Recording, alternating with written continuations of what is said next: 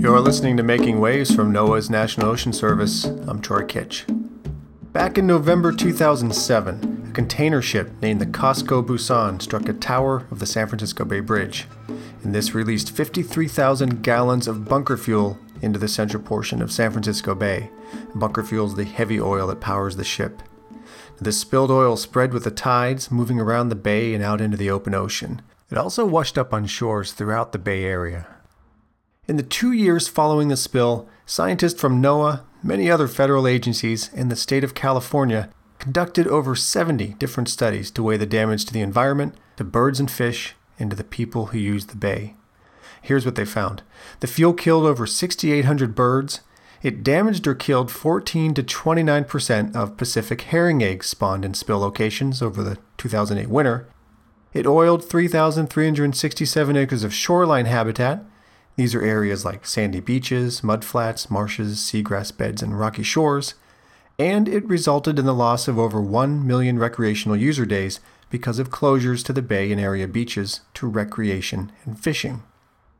Now, this assessment was carried out by trustees, or stewards of the public's natural resources. When spills like this happen, many different state and federal government agencies come together to act as trustees for the public, to figure out the damage done and to make a claim to compensate the public for injuries to wildlife, habitat, and recreational uses.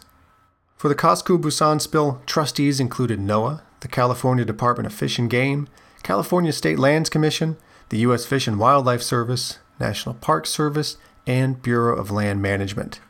Now, together, these agencies have drawn up a list of proposed restoration projects to speed natural recovery of the bay and to compensate for the impacts of the spill. Now, these planned restoration projects are one step closer to reality. On September 19th, a $44.4 million legal settlement was reached with Regal Stone Limited and Fleet Management Limited. Those are the companies responsible for the Cosco Busan.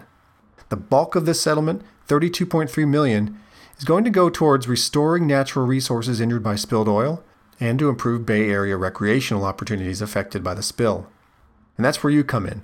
The trustees have released a draft damage assessment and restoration plan that's open to public comment through October 31st. The plan proposes projects to address very specific injuries. Here's how it breaks down.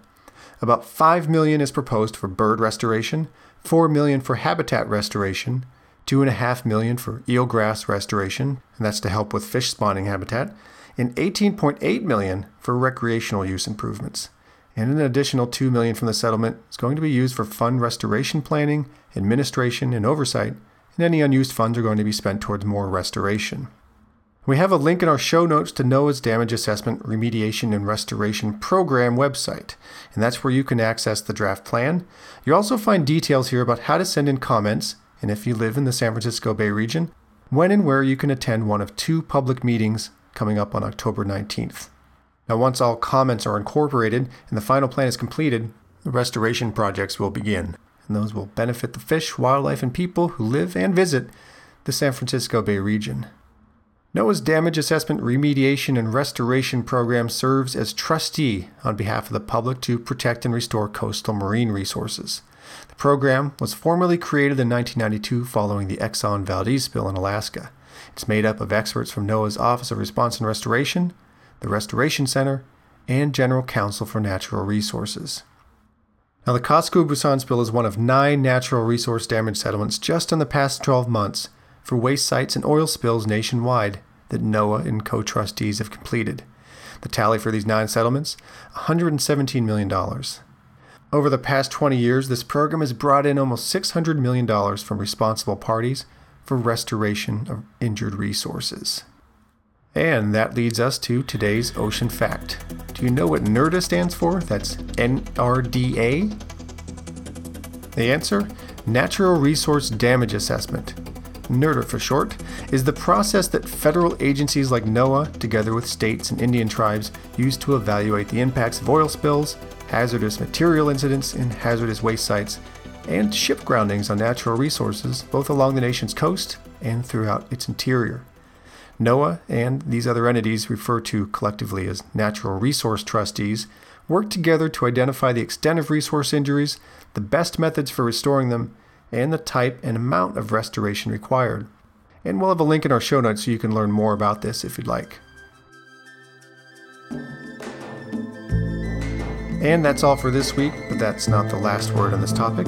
Stay tuned for an upcoming episode in November to hear more about assessment science and natural resource restoration, straight from the experts. We're going to hear from two people who work in NOAA's Damage Assessment, Remediation, and Restoration Program Office. It's going to be a good one.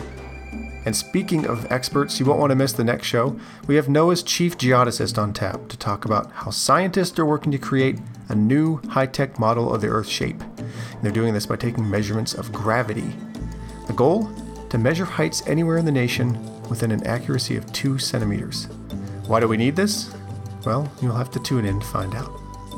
If you have any questions or comments about today's topic, about the National Ocean Service, or this podcast, or our website, send us a note at nos.info@noaa.gov. And please visit us online. We're at oceanservice.noaa.gov. Tell us what you think.